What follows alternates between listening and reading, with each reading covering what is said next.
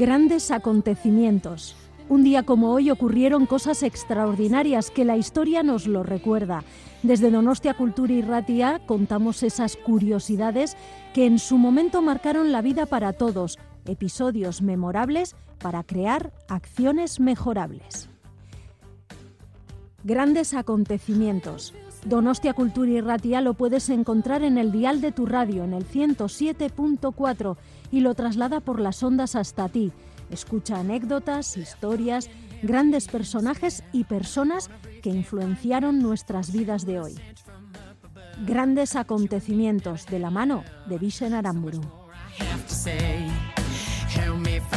Un 28 de junio, pero del año 1762, sube al trono imperial ruso con el nombre de Catalina II, la princesa alemana Sofía Federica Augusta de Anhalt-Zerbst, casada desde 1745 con el emperador Pedro III.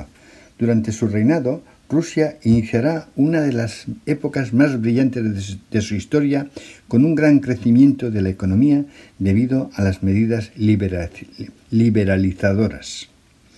Un 28 de junio, pero del año 1519, estando en Barcelona el rey de España, Carlos I, hijo de Felipe el Hermoso y Juana la Loca, recibe la noticia de que ha resultado elegido para suceder a su abuelo Maximiliano I como el emperador Carlos V de Alemania. Reinará desde 1520 hasta su muerte en 1558. Su lavadora debe ser Cointra, su cocina debe ser Cointra, calentador y frigorífico Cointra, confianza en el hogar, si es Cointra estoy tranquila, servicio y calidad. Un 28 de junio, pero del año 548, muere de cáncer en Constantinopla la emperatriz Teodora, esposa del emperador Justiniano I, que con su decidida actitud salvó la vida y el trono de su marido durante la sublevación de Nica del año 532.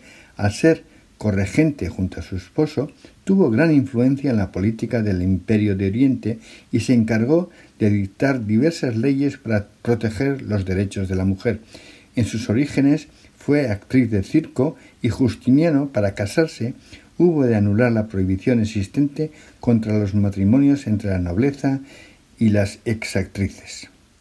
Un 28 de junio, pero del año 1712, en Ginebra, Suiza, viene al mundo Jean-Jacques Rousseau, filósofo franco-suizo cuyas ideas influyen en gran medida en la Revolución Francesa, el desarrollo de las teorías liberales y el crecimiento del nacionalismo.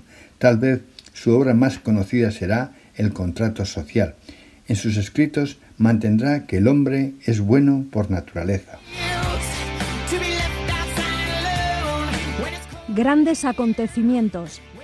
Un día como hoy ocurrieron cosas extraordinarias que la historia nos lo recuerda.